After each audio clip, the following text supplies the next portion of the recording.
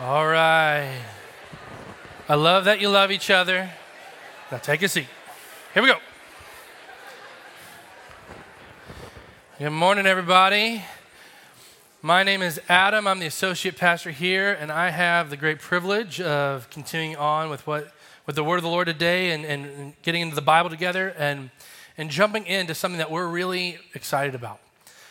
We are under this banner. We feel like God's been speaking this word, one mission together, or one family together on mission, as a word for this year. And it might seem kind of big or general, but we have a very specific thing that we feel like God's been speaking and leading us to as a people. And we had the awesome privilege last week of starting it with Sean Richmond. I don't know if you've ever got to hear him speak before, if you know who he is, but he sits on the board of advisors of our church. He is the team that came and planted this church 13 years ago. He was our pastor. So even to this day, he's who we decided, like, he's our pastor, he's my pastor, just a godly man. And he spoke about how we are one family called to be covenanted together. All right, do you remember this, for those who are here? Anybody awake? All right, one family, covenanted together. And this idea of like fidelity and faithfulness to one another in love. And what does it mean to be faithful, covenanted together in love? And it was just this awesome week of just kicking off what we believe God is speaking for us as a people. And just a couple of quick announcements about that is because of this word, we feel like next week is a big week for us because we're going to one service. I know we've announced it like 1,000 times, but I don't want anybody to miss it. Because if you do and you come right now, you will be quite a bit late to the one service. It starts at 10 o'clock. We're going to have it from 9 to about 9:45, like the hour leading into the service. We're going to have a time of intercession, of prayer, of worship, adoring, adoration to Jesus, kind of preparing the room and our hearts and our spirits for what God wants to do. I think it's going to be a really powerful time. I strongly encourage you to come to that. There's not childcare, and if you have kids, that's all right. Bring them. I want my kids to see me worship Jesus. It sounds silly, kind of, but I want to model for my kids that, like, it's good for us at home when no one's looking and corporately when everybody is. Like, we just get in the presence of God together as a people. We enjoy Jesus, and I want my kids to see that as normal. So please bring your children. We'd love to have you in here. Don't feel paranoid about that. And then at 10 o'clock, we will have childcare as normal. We'll have our 10 o'clock service, but that starts next Sunday. So I'm very excited for what God's going to do, getting us under one roof, hearing one word of the Lord together as a people. The second thing I want to do is I want to invite the Baldogs up, our kids, children's pastors. Come on up. Yay! Beautiful people. Come on up. Hello. I'm not going to ask you to scan another QR code. We really just, I could, but really, Andrew and I just wanted to stand up here and just personally thank our church for really going above and beyond the call to jump into kids ministry. When this first came, just numbers, if you like numbers like we do, we started at like 70-something very, very faithful volunteers. And it's exciting to say that they're going to get some wind put in their sails because now we have over 200 people. So, yes. All the volunteers. Don't ask them today how kids ministry went. Maybe just wait till next week. It was a little bit crazy day in kids. But wind was not only put in our sales, it's put in the kids' sales, and it's put in our volunteer sales. And I think for us, when this first started, this word of the Lord first started, we said, how can we answer in faith? And we're going to say, God, if you said it, then you need to bring the workers. And every week, we're like, he's going to bring the workers. He's going to bring it. And last week, I was standing in the back, and before Joy was even done sharing and challenging all of us to sign up, it was just submissions were coming in like one after another. I had over 100 by Sunday night. And it was the best problem to have. So just really, really grateful. It's not too late to jump into kids. If you're on the fence, just jump in the chaos with us. One thing we love, we say every Sunday when we drive home, that we just love experiencing church through the eyes of a child. And it really is a beautiful thing. In the midst of chaos, we're in it with them, and we're shepherding them, and we're teaching them, and they actually teach me way more than I could ever teach them. So thank you guys. Yeah, you can applaud my wife. That'd be great. She's worth applauding. Well, I love this church. I love this church so much, and it's grown so much over the years, and there's so many faces out here of people that I haven't had the pleasure of meeting yet, and it's exciting for me to know that so many of you have decided to be a part of Antioch Kids, and so now I do get the opportunity to get to know you and to get to serve alongside you. And pretty much every time I've had the opportunity to be up here, I love to remind our church that there's no junior Holy Spirit. And these kids in this building over here are experiencing the same God, the same Holy Spirit that we do in here every single Sunday. And we're believing for revival in their lives. We're not just offering childcare. We're not just babysitting them. We believe that we are partnering with you, the parents, to come alongside you as you shepherd your kids into revival and into a deeper and richer relationship with Jesus Christ. That is our goal. And we only get an hour and a half a week with them, whereas you parents in the room, you get 24 hours a day, 365. And so we're only a small part of that, but it's our pleasure to partner with you as we bring your kids closer and closer to Jesus. And our hope is that they would look more like him when they leave. Maybe some days you see that, maybe some days you don't. That's okay. We're all a work in progress, and these kids are too. So from the bottom of our hearts, thank you to each one of you that's decided to be a part of Antioch Kids, be a part of the kids team with us. We're really, really excited for everything that God is going to do this year, and we absolutely couldn't do it without you. So thank you so much, and we look forward to working with you and getting to know you more. Amen. Amen. Hey, real quick, everybody in the room, let's just extend a hand towards the kids building as they head back. We want to just bless and believe that. The word of the Lord, there's no such thing as junior Holy Spirit. So right now, God, we acknowledge that your Spirit that raised Jesus from the dead is over there, Lord willing, just transforming our kids. Like I pray, Father, for renewed minds and hearts. Lord, I pray, Father, for strengthening the workers, strengthening the kids. I pray that they would have God encounters that change them forever. Lord, I pray, Father, that there isn't the testimony of, man, I had to hit rock bottom and then I started following Jesus. But their testimonies, even at a young age, I can't remember not knowing Jesus. May that be the testimony of these children, that there's a tenderness of walking with an agreement with God their whole life. So we bless them. We thank you, God, in Jesus' name. Amen. Amen. All right. So, I'm excited. So, we've been praying through, who likes chili? I like chili. I know that's a weird thing to say. I just want to make sure you're awake. Has nothing to do with, no, I'm going to talk about chili. So, hey, chili is better 2 days later. Can I get an amen? All right, thank you. For those who don't eat meat, you can do vegan chili. First, I'm really sorry, but you can do vegan chili. But there's something about when something marinades and stews a bit that it's just richer, right? And so this whole one family together on mission is not we're not a flashy leadership team in church. We have a beautiful facility and we have beautiful people, but we are just people in the process with everybody else. And our leadership isn't one who gets really cool quips and colorful schemes and, that's going to be the new thing that we're going to do into some series. We literally get on our face with God and say, God, tell us what to do or we're going to blow this thing up. And then the Lord speaks and then we let it marinate and we let God teach us how to obey him and what he's saying to do. And this one word, this word of one family together on mission is something that's been stewing for a bit. And so I'm really excited because I think it's something significant that God has for us as a family. So last week, as we mentioned, Sean was here teaching about covenant, faithful family. And what does it look like for us to have fidelity to one another and to love each other? And how that can be very difficult at times. And how it has, as a culture in America at least, because I can speak to that, how the idea of fidelity to the church has drifted off in the distance.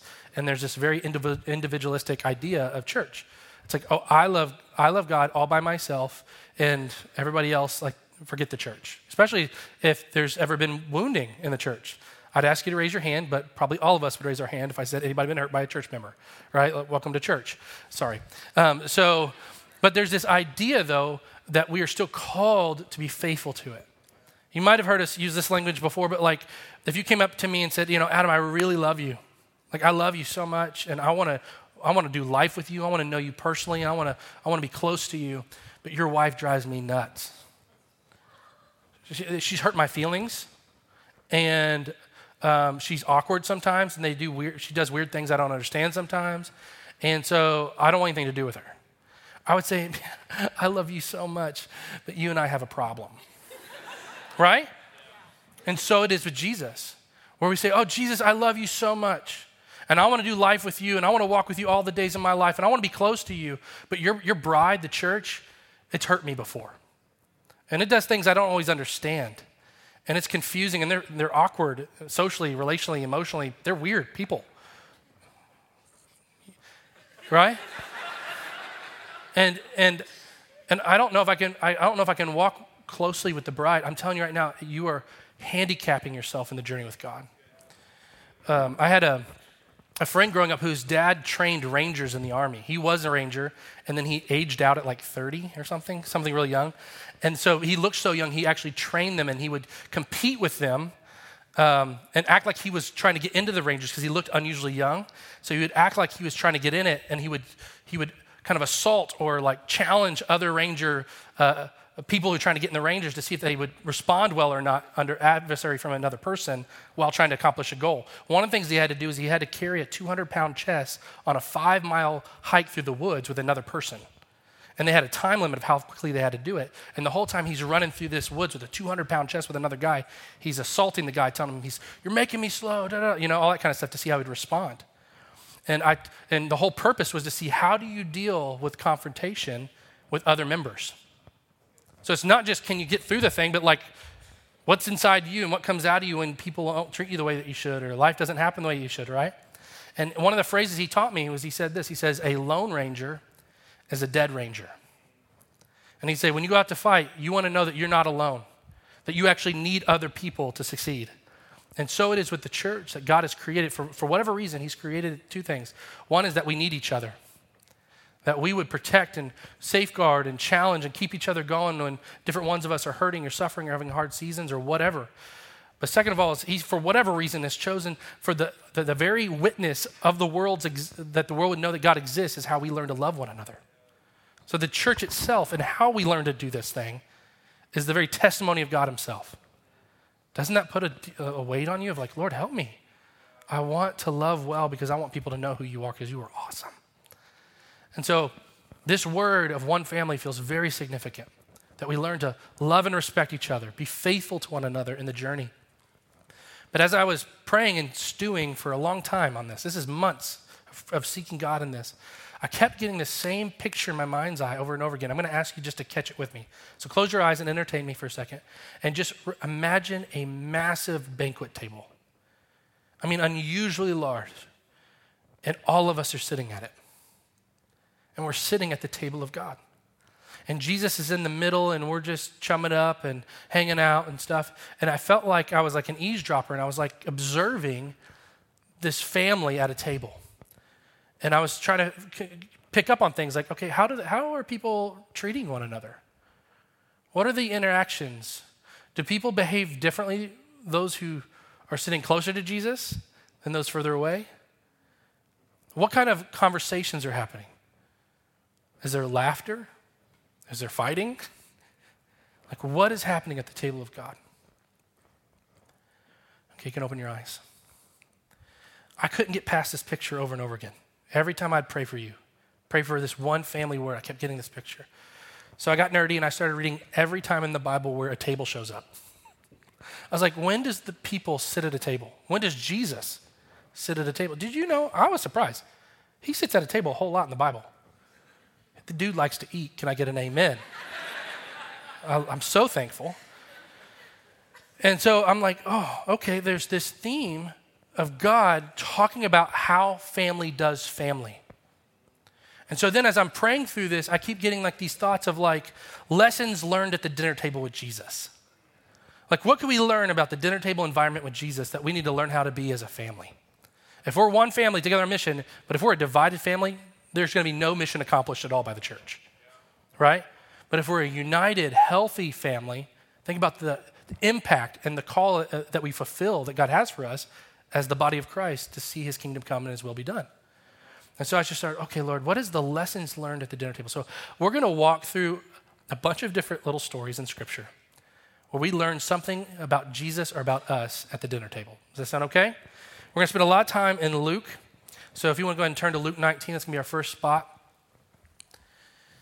And this is a precursor to the dinner table. We haven't even gotten to the dinner table yet. And what we see in Luke 19 is a story about a dude named Zacchaeus.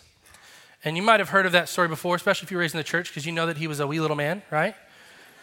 Yeah, he was little. And he was kind of an outcast in his society. And Jesus is entering into a city, and we know that everybody's a crowd is gathered, and people are making it hard for different people to see Jesus as he's coming in. Because Zacchaeus was actually literally short, he had a hard time seeing, so he climbs up into a tree. But what we learn is starting in Luke 5 is that Jesus sees him. And this is what it says. When Jesus reached the spot, that spot being where the sycamore tree was that Zacchaeus was up in, he looked up and said to him, Zacchaeus, come down immediately. I must stay at your house today. Jesus saw Zacchaeus, and in my own paraphrasing, this is what he says, Zacchaeus, I see you, and I want to dine with you. I want to be with you, and you with me. And then in verse 6 it says, so he came down at once and welcomed him gladly. All the people saw this and began to mutter, he has gone to be with the guest of a sinner? But Zacchaeus stood up and said to the Lord, look, Lord, here and now I have given half of my possessions to the poor, and if I have cheated anybody out of anything, I will pay them back 4 times the amount. And Jesus said to him, today salvation has come to his house, because this man too is the son of Abraham. For the Son of Man came to seek and to save the lost. At first, when I read this, the picture I had was when I was in 7th grade, and it was lunchtime. And I'm a new kid at a new school, because 7th grade where I grew up is a new junior high, 6th grade was younger. And I was just hoping I knew somebody that would see me. You ever been there? It's a whole lot easier to find your place if someone sees you first and says, hey, you, come sit here. And you're like, oh, good, found my people, right? But when you don't know and you're walking around, you're going, who do I approach? What do I do, right? And there's this place of intentionality by the Lord saying, I see you, and I'm inviting you to come dine with me. But what's mind-blowing to all the people there is that he invites a sinner. And all I kept thinking was, do sinners feel welcome at Antioch Community Church? Do they feel seen by people from Antioch Community Church? Are we the manifestation of Jesus at our workplace, in our neighborhoods, in our homes, when we walk around? And we see people and we say, I see you. I don't look past you. I don't look down my nose at you. I see you. Come dine with me. Come sit at the table with our family. There's a seat at the table for you, friend. Do we do that? If we don't, we are failing at the mission of God. And we're missing what it means to be the family of God. Because Jesus does not seem to care that it disrupts societal norms, that he goes and he dines with a sinner. And if you think that you're someone who hasn't struggled with sin, you're greatly deceived about your own journey and needing redemption. And we do not want to be those who get saved by the work of the cross and so quickly forgive what we were saved from. But humility needs to come back to us and say, oh yeah, like God has done such a good thing in me. How do I give this to somebody else? I remember what it's like to be lost and then saved, wandering in my own strength and having God come in his power and heal and restore me. Who else could use this? We're not even at the table yet. And the first lesson is everyone's invited. Everyone's invited. Can you please say everyone? Think about the person you don't like right now. That person's invited at the seat of the table of God. The person you're currently in conflict with. The person you'll never forgive. Fill in the blank. God wants to dine with them. That's something we have to wrestle through if we're going to be the family of God. If we're going to do this thing right, we've got to get to a place of saying, wow, God, change my heart. May I see like Jesus sees and initiate like Jesus initiates. This whole idea picks up in Luke 14, another table experience. Jesus is telling this parable, and he says in verse 16, he says, a certain man was preparing a great banquet and invited many guests. At the time of the banquet, he sent his servant to tell those who had been invited, come, for everything's now ready. But they all alike began to make excuses. First it says, I have just bought a field, and I must go and see it. Please excuse me. I got business. Sorry, my job. Another said, I have just bought 5 yoke of oxen, and I'm on my way to try them out. Please excuse me. Sorry, I have other commitments. Still another said, I just got married, so I can't come. Blaming the wife. Totally guilty of that, and I apologize to every person in the room. It's like, you've done that to me before, Adam. Sorry, my wife says I can't come. She's never said that. The servant came back and reported this to his master. Then the owner of the house became angry and ordered his servant, go out quickly into the streets and the alleys of the town and bring the poor, the crippled, the blind, and the lame. Sir, the servant said, what you ordered has been done, but there is still room at the table. Then the master told his servant, go out to the roads and the county lines. Another translation says the highways and the byways, and compel them to come in, so that my house will be full. I tell you, not one of those who were invited will get a taste of my banquet. Do you hear the jealousy that God has for people to be sitting at his table? Can you hear it? There's like a righteous anger. He actually uses this word anger comes over the host of the banquet. And this parable is about him and who can be a part of the family. And there is a jealousy in God's heart that all people would come and sit at the table. Do you, honestly, have a jealousy in your heart for people who don't know God, who's far from God, to come and sit at the table of God? Do you have a jealousy for those in this room that you're already doing life with to stay at the table of God? Sometimes our issue is friendly fire in the own room, right? That's why people get church hurt. They're in a church and we hurt each other. Is there a jealousy for reconciliation? Is there a jealousy for unity? No, stay at the table. Let's continue to meet around the person of Jesus, the head of the table. Let's learn how to reconcile this thing out. There's a jealousy in God's heart for us to do this. Where this parable is spoken happens to be Jesus already sitting at a table. He's telling this parable about a banquet table and how God is jealous for people to sit at it. And we learn in Luke 14, verse 1, it says, one Sabbath, when Jesus went out to eat in the house of a prominent Pharisee, he was being carefully watched. So Jesus now is sitting at a home of a Pharisee, a religious leader. So this is about the polar opposite of Zacchaeus. I think the church is guilty, myself included, of this. Oh, I'm not like those other religious people. So what am I doing? I'm immediately excluding a massive demographic of people in the world. Because I'm more like, I love the sinner and I'll go be with all these other people. And then we start to look down our nose of people who've been entrapped by religion. When Jesus seems to be okay sitting at the table with religious people too. He doesn't love their religion the same way he doesn't love Zacchaeus' greed. But he still loves the person. And so he's sitting with these Pharisees and he's meeting with them. And this is what he says. When he noticed, this is verse 8, how the guests picked their places of honor at the table. So Jesus is sitting in this Pharisee's house. He's observing the religious culture of this room. And he notices that there's a whole lot of pride happening in the room. And he notices that there's a picking and choosing of who's going to sit where, and they're vying for position. He told them this parable. He says, when someone invites you to a wedding feast, do not take the place of honor, for a person more distinguished than you may have been invited. If so, the host who invited both of you will come and say to you, hey, give this person your seat. Then, humiliated, you will have to take the least important spot. But when you are invited, take the lowest place so that when your host comes, he will say to you, friend, move up to a better place. Then you will be honored in the presence of all other guests. For all those who exalt themselves will be humbled, and those who humble themselves will be exalted. What Jesus is nailing down at the family table, the lesson we can learn is that he is really serious about having a culture of honor. That we would honor one another. That it isn't this game of comparison. There isn't this backbiting or gossip or slander or fighting for position. But he's actually trying to teach us his table manners. And he says, when it comes to the table, hey, we come to serve, not to be served. We come to get low, not to exalt ourselves, right? And so this culture of honor, if it's based on a man paradigm, and we say we're honoring, the problem is what it becomes is it starts just to become ego stroking.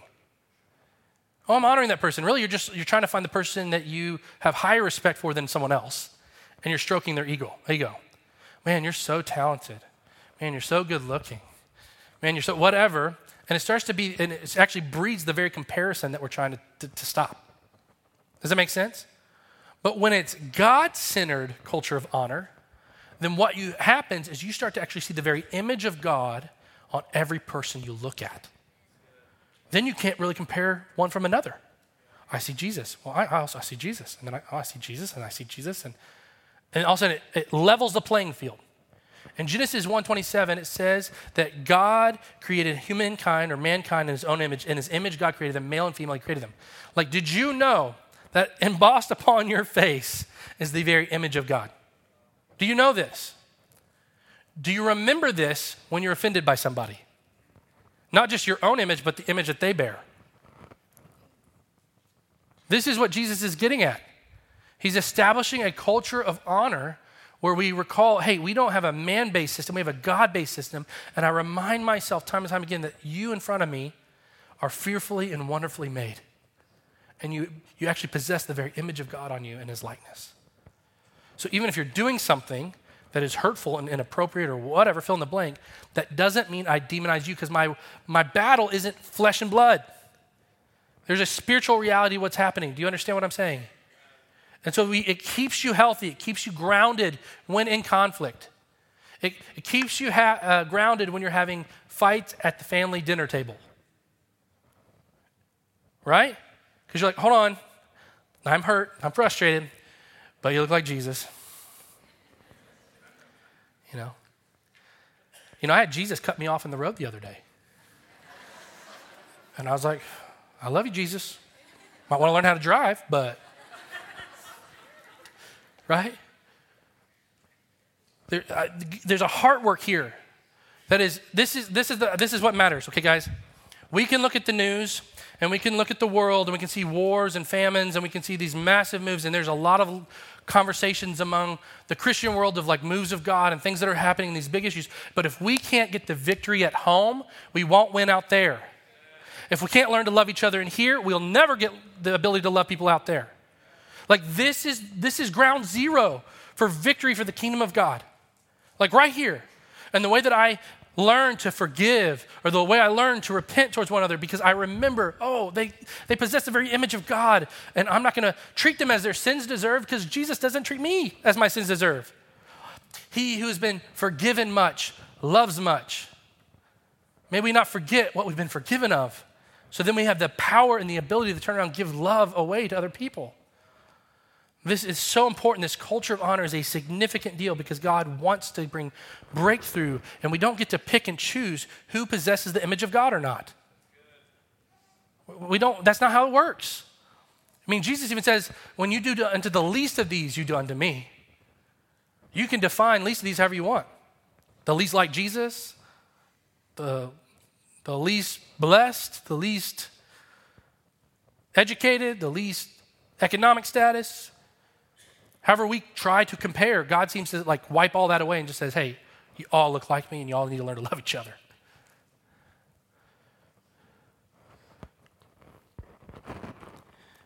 First Peter says it in a way that's so definitive and so offensive that I was nervous to even read the passage. But he says this in 1 Peter 2:17. Show proper respect to everyone. Can you please say everyone? What does that mean? Everyone. Yeah, you guys are getting it. Love the family of believers. Fear God. Honor the emperor. Honor, the definition of honor means to treat with great consideration. Do you walk around and every person in front of you feels greatly considered?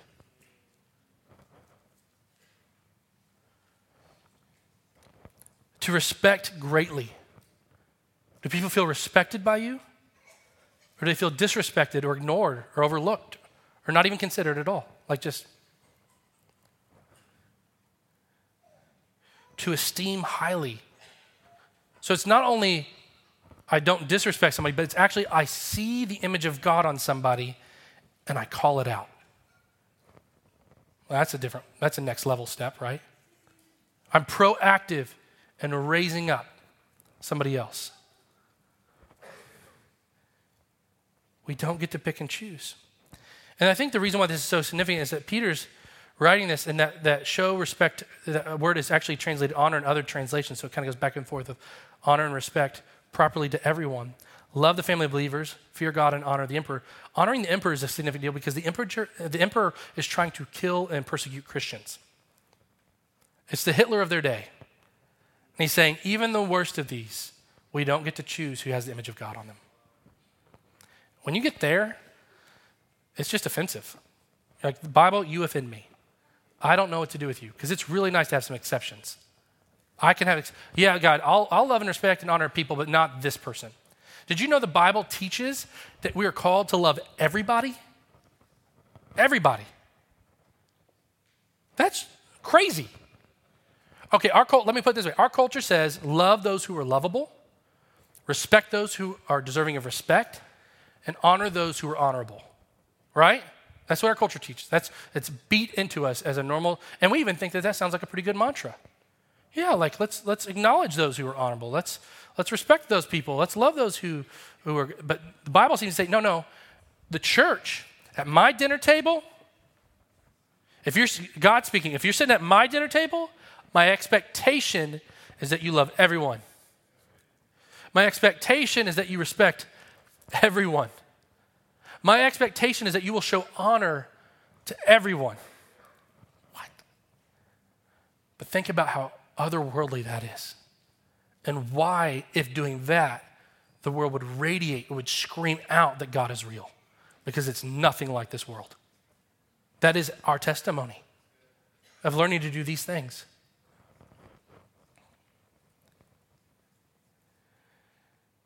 Another table experience that we see is in Luke 22. And what's so interesting about this is it's a very kind of special table in church history. It's the Last Supper. So Jesus is hanging out with who he would define absolutely his family, his closest friends. And he grabs a piece of bread and he breaks it. Then he gets a cup of wine and he pours it out and he says things about how this is my body broken for you. This is my blood poured out for you for the forgiveness of many sins. And then he challenges them to go be likewise. To go live like this, a broken, poured out life. And he's challenging them on how to do relationship. This isn't go live broken, poured out in solitude. This is how do I live broken and poured out in front of you and with you and in relationship with other people? And then what's crazy, which is I could so see myself in the middle of this conversation. I'm no better, for the record. But verse 22 or 24, right out of this conversation, literally the next thing is a dispute breaks out among the disciples. So he's be servants, love people, be broken, poured out. And then he goes, a dispute also arose among them, to which of them was to be regarded as the greatest. Jesus, are you hearing anything I am saying? I mean, I feel like it's my conversation with my kids sometimes. I'm you didn't hear Daddy, did you? That went right over your head. And he said to them, the kings of the Gentiles exercise lordship over them, and those in authority over them are called benefactors. So what he's saying here is, hey, the model in which you're used to in your world is that there are worldly authorities that are used to being over top of subordinates, and you're supposed to just serve the leaders. And that's it's a down-up method of servant. Okay? That's what he's saying. But then this is what he says, but not so with you. At my dinner table, Jesus speaks, rather, let the greatest among you become as the youngest, and the leader as one who serves. This is what it looks like at my dinner table. For who is the greater? One who reclines at the table or one who serves? Is it not the one who reclines at the table? He's yeah, isn't it how the world works? And he says, but I among you as the one who serves. But what he's saying is, my example for you is we get low. That's what we do. When you're in a relationship and you're in conflict, you don't know what to do, get low. Humility wins the day every time. Get low. Don't let vain imagination start to creep in and tell you what that other person is thinking. Don't let vain imagination creep in and tell you know exactly why they did whatever that person did. Get low. Hey, how can I understand? How do I come close to you? I want to get close to you. How do I serve you even though I don't understand what you're doing right now? Man, this is otherworldly, guys. We can't do this without the power of the Holy Spirit. But yet he offers it to the church. And that's why we're the testimony of the world, because there's a grace to do this.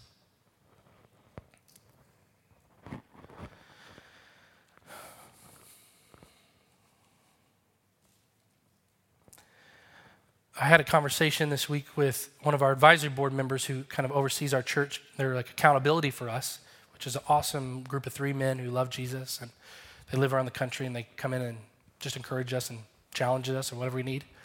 And his name's Fred, and I was with Fred, and we just started getting in this conversation. And Fred's brilliant and colorful in his thinking and everything, and so he's just like, it's like every house has this big box. At least he lives in Texas. So they're all green in Texas. Like, well, they're probably all brown in Arizona. And he's like, but they're called transformers. And what they do is they take the high voltage energy that's happening, that's racing through the city and through the state and through the nation, and somehow it comes to this transformer, and it has the ability to change the impact or what's happening with this energy to then make it useful and appropriate for each house.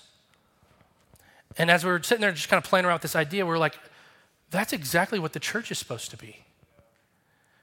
There's all this energy. There's all this gossip. There's all this slander. There's all this anxiety and depression. There's all this backbiting. There's all this fear. Think about all the things that's just running through our culture. And the problem is what happens is if you're in the way of that, and you're coming through this line of energy of all this stuff's coming and it hits you, we just adopt it. I'll talk to somebody and they'll be like, man, I'm so anxious. And by the time I finish that meeting talking to them, I'll be walking around going, I just feel anxious. Or someone will be like, man, I'm so angry. That person did it. Can you believe they? And I wasn't upset with them before, else I'm leading them going, you're right. That person's a jerk. I just adopt it. Or, man, it's just been such a hard season. Such a hard season. And I'll be going, yeah, it has been a hard season. And it hasn't been. I just all of a sudden now think, it's been a really hard season. Right? We manifest the junk that just hit us. And we need to be able to share with one another. So I'm not saying we don't go to each other, but what are we supposed to do as the church? We are supposed to absorb it long enough, just long enough, to take it to the foot of the cross, the great transformer of all things. And we say, oh, yeah, that's really hard. I'm so sorry. And we go to Jesus and we say, God, what do I do with this? And we stand before the cross. And he says, give that to me. I've already conquered that. Give it to me and I'm going to transform it. And where they had hostility, I'm going to give you grace. Where they had hatred, I'm going to give you love. Where they have confusion and disillusionment and deception, I'm going to give you truth and wisdom. And all of a sudden we can turn back to those people around us in the community of God and outside these walls and say, hey, I know that's what that feels. And then we can empathize and we can mean it and we can love them because we see the image of God on them, but we don't have to adopt to that garbage. We can say, no, that's why we have to know the Bible. We have to know the truth to fight off the lies, right? And we need each other to hold ourselves to it. But there's this thing where I believe God is wanting to transform this family. He's like, at my table, we don't adopt the world's behaviors and attitudes. We transform them and we give them back into a kingdom reality. But this has to start at home. I'm so convicted. The other day, I yelled at my middle child. I'm truly confessing right now. Because he was doing something that was driving me crazy. And there was some legitimacy in regards to he wasn't doing what Daddy asked. But my behavior was out of line. And I carried that all day. All day I was bothered. It was irritating me. And it was the Holy Spirit going, that's not what you were supposed to do. That you were just adopting something and giving it and you just dumped on your poor little boy. So then, as soon as I saw him at the end of the day, I went and picked him up, or he got dropped off at the church for a practice, and I literally had to pull him aside, and I had to get down on my knees because I felt the humility of God where my head needed to be lower than his. I felt the urgency of that, and I had to get low, and I was like, buddy, I am so sorry for how Daddy treated you. I was wrong. This is why Daddy needs Jesus too. Right? You know how the impact we'd have at the church in the world as the church, if we told the world that we're sorry sometimes, and this is why we need Jesus, we haven't arrived. We haven't arrived. The only thing we've arrived at is we've learned the source of getting transformed. But do we go to him to get transformed? Sometimes we do, sometimes we don't. And God is inviting us to be people who function differently as a family. And he says, go and get low. Humility wins the day.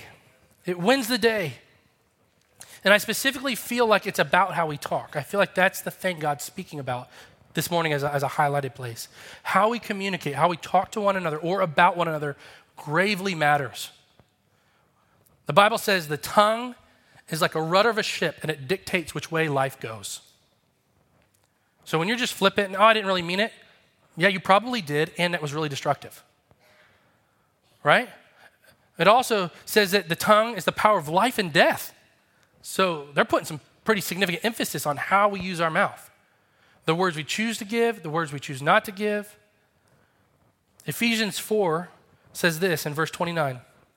Do not let any unwholesome talk come out of your mouths, but only what is helpful for building others up according to their needs, that it may benefit those who listen. And do not grieve the Holy Spirit of God, with whom you were sealed for the day of redemption.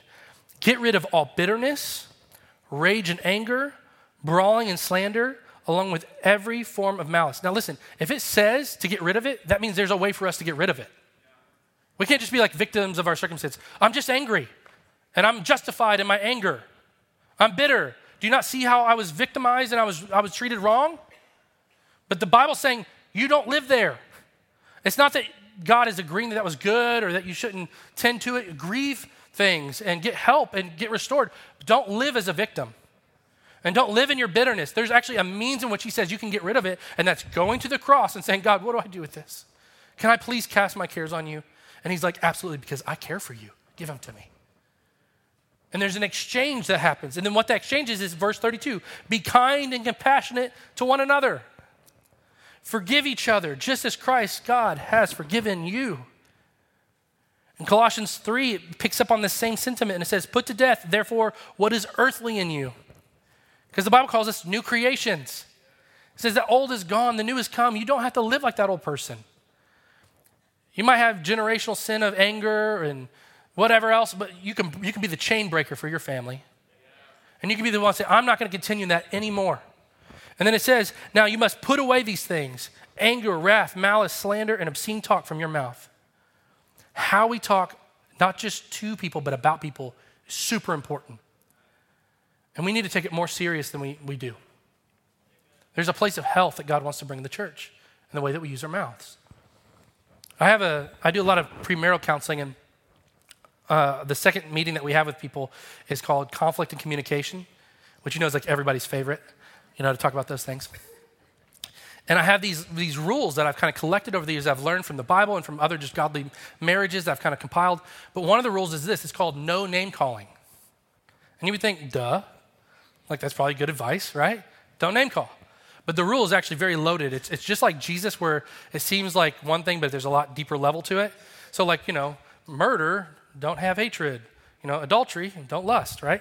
Well, don't name call. It's like you're not only not allowed to name call. Like if I did something jerkish, my wife would be like, "You're a jerk." She wouldn't say that because she's kind. But I'm saying, not only can she not say that, but then in addition, she has to go to war with thinking it. Uh-oh. So that person, you're so angry and you're like, well, I'm not doing anything, but you're dying on the inside because you're festering bitterness and resentment and pride and arrogance and just malice towards that person. God's like, kill that. Kill it. It's going to kill you if you don't. And so there's this rule, no name calling. Not only can I not say it, but I'm not allowed to think it. And then, just like Jesus, he turns it and he says, now operate in the opposite spirit. So the opposite spirit is when not only do I not say something critical or unfair of my wife or about her identity that's not aligning with Jesus, but now I'm also saying every time I think anything that potentially could be like that, I got to not just think it, but I have to have the courage to say it out loud. Wow, like that was so kind. Shelly, thank you for doing that. Or wow, like you were so beautiful. Or well, the way that you mothered our kids totally modeled Jesus in that moment. That was so good. Like saying out loud the things that God agrees with. This is not a personality type. This isn't just for extroverts, right? This is a character development thing where God's saying, I want your heart to catch up with reality, his reality, not the world's. And so we have to have this rule of no name. God, I need to go a step further. In Luke 6:45, this is the principle. A good man brings good things out of the good stored up in his heart. And an evil man brings evil things out of the evil stored up in his heart. For the mouth speaks what the heart is full of. So if you say, I didn't really mean that, that's the moment you need to go get alone with God and process, God, why did I actually mean that? Because it came out of my mouth, and it's because there's truth in it somewhere in my heart. And if that was wicked, unkind, evil, then Lord, go to work in that in me. Do some business with me, Jesus, because I don't want to reproduce that down the line. Walking in honor has a lot to do with our attitude and posture and the way we handle relationships. But it is impossible to walk in love, which is the command we talked about last week, without honor and respect that we're talking about right now. But I would say this, it's impossible to honor other people without humbling ourselves. So if you're like, okay, where do we begin in all of this? Like, how do I even start right now in this moment? I love this Proverbs 18:12. This is truly like the word of the Lord for us this morning. Before destruction, a man's heart is haughty. Another way that that's described is proud. Before destruction, a man's heart is proud. But humility comes before honor. In the Old Testament, it's full of good kings and bad kings, and it's the history of the people of Israel. And if you kind of read it, there's like this ebb and flow of good and bad kings. You're kind of following along. Well, there's one king named Uzziah. And you might have heard his name before because a popular passage that we love is reading from Isaiah 6. And it says, in the year that King Uzziah died, I saw the Lord. That might be like, oh, I've heard that. There's where it is, right? Right? Well, it's actually found in 2 Chronicles as well, and it actually talks about the guy. But what's so interesting is that Isaiah 6 passage is about this humbling experience that Isaiah had where he thought he was a little bit higher than he thought he should of himself. And he says that, woe is me, a man of unclean lips and an unclean heart. And God sears him with a coal and God restores him. But he has this great humbling that is so good for the prophet Isaiah. And it happens in the same season that the king of the people of this time is King Uzziah. And the thing that's interesting about him is he became king at 16. He ruled for 42 years, and he was a good king in the history of the people of Israel. And it talked so much about him is about how he had great relationships with the people. And they all worked together as a family.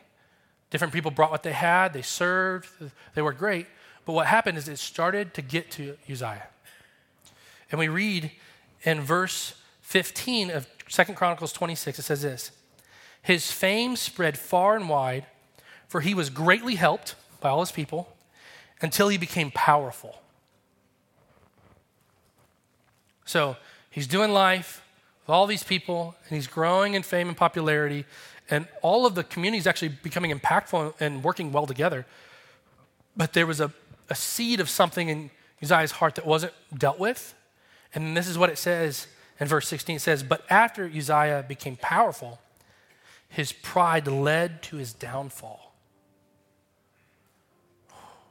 I want that to hit harder than it did just now. His pride led to his downfall. Did you know, okay, in the Bible, 2/3 of the people we read about in Scripture, in the whole Bible, where we see the beginning all the way through the end of their life, 2/3 do not end well. Did you know that? Pride became their downfall. It's the same story for all of them. Pride. It's the very enemy of God. When we think either too highly of ourselves or, on the flip side, too lowly. Did you know that? Did you know that insecurity is another form of pride? Because you're still self-obsessed. I'm just not measuring up and I'm not good. And it's like this, you get in this internal cycle that's eating your lunch. And God's like, get your eyes off that and get your eyes on me. Let me show you how you're an image bearer of me. Let me tell you again who you are, so then you can better rightly understand and see other people and understand who they are. Pride must die. There is a call for us as the church to kill pride. We got to kill it. We got to go to war with the pride in our own heart, our own judgments, our own gossips and slandering and insecurities. And God wants to make us healthy. He wants to make us whole.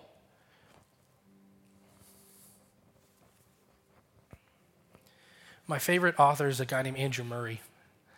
And he writes a book called Humility. And in the book, one of the quotes is this. He says, "Pride must die in you, or nothing of heaven can live in you." And so this morning, we're sitting at the table of the Lord. And God is wanting to know if we're willing to do the table business like he wants us to. First of all, are we shunning people from being able to have a seat at the table? Do we have an issue with inviting people to come and be a part of what God's doing here? Are we having issues with other people at the table and we don't want to sit next to them? And God's wanting to bring reconciliation and healing there. Are we operating as a people who honor one another, seeing the very image of God embossed on the face of every heart, mind, and soul of every person in this room? And ultimately, are we willing to guard what we say? Are we willing to go to work with our own heart and kill the pride that creates the division for all of that to happen? Will you stand with me? We're going to have a time to respond, and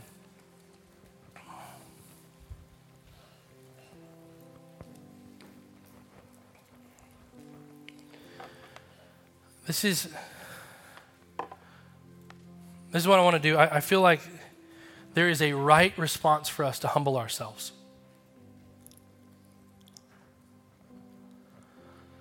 So the band's going to lead us, and we're going to have music playing, and we can have some people up here if you want to get prayer by somebody. But I really feel like I want to challenge or invite you to come forward, and specifically to get on your knees, because when you get on your knees, it's a posture of humility, and it's doing business with God, saying, "God, come and do business with me,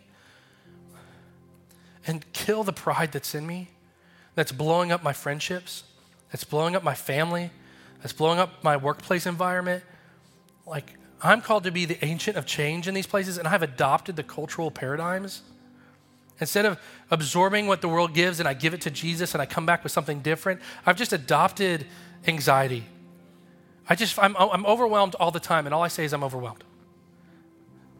Whatever it is, you know how you're doing business with the Lord. But what I want to say is there's something about physical response that leads our heart sometimes. And I feel like the right thing for you to do is truly to come forward right now. Don't wait. Come forward, get on your knees, and start to do business with Jesus. And as you come forward, I want to read Philippians 2 over you.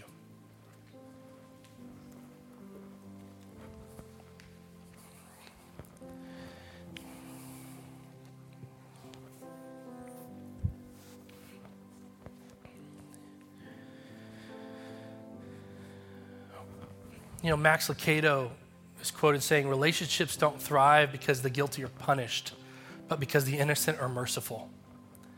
And I feel like maybe some of you are still in your seat because you're having a hard time wanting to forgive somebody. And you're like, they're not deserving of mercy. And then my question would be, are you? Are we? And I just think that there's a place for you to lead your heart to the floor right now and ask God to change your heart. Because humility is not about retaliation, but it's about reconciliation. First, we humble ourselves to be reconciled with God and be in agreement with him, but then we also operate in humility to be reconciled with others, that relationships might thrive. So I'm going to read Philippians 2 over you as you respond to the Lord, verses 1 through 4.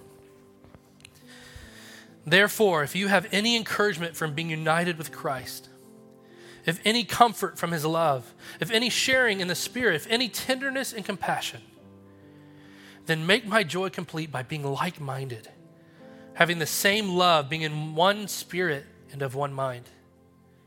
And this is the challenge: do nothing out of selfish ambition or vain conceit. Rather, in humility, love others above yourself, not looking to your own interest, but to the interest of others. Lord, I'm praying right now that you would come and do business with us, that we would be people who humble ourselves by you. God, you give grace to the humble, but you resist the proud.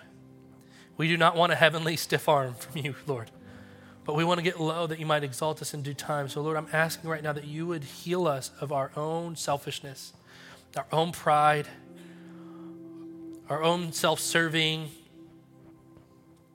our backbiting, the times that we have been the very center of groupthink and gossip and people are talking and all that stuff. God, we want to stop that. We want to speak honor and life and respect towards people. Heal us where our wounding has been unaddressed and it's made it hard for us to respond that way. I'm asking for healing in the room right now in Jesus' name of people who have been victimized and hurt and offended and mistreated, and there's such grieving where they feel totally maligned by other people. And I'm asking God right now that you would restore them. Restore those people, Jesus. But God, may we not respond in the like. We operate in a different spirit.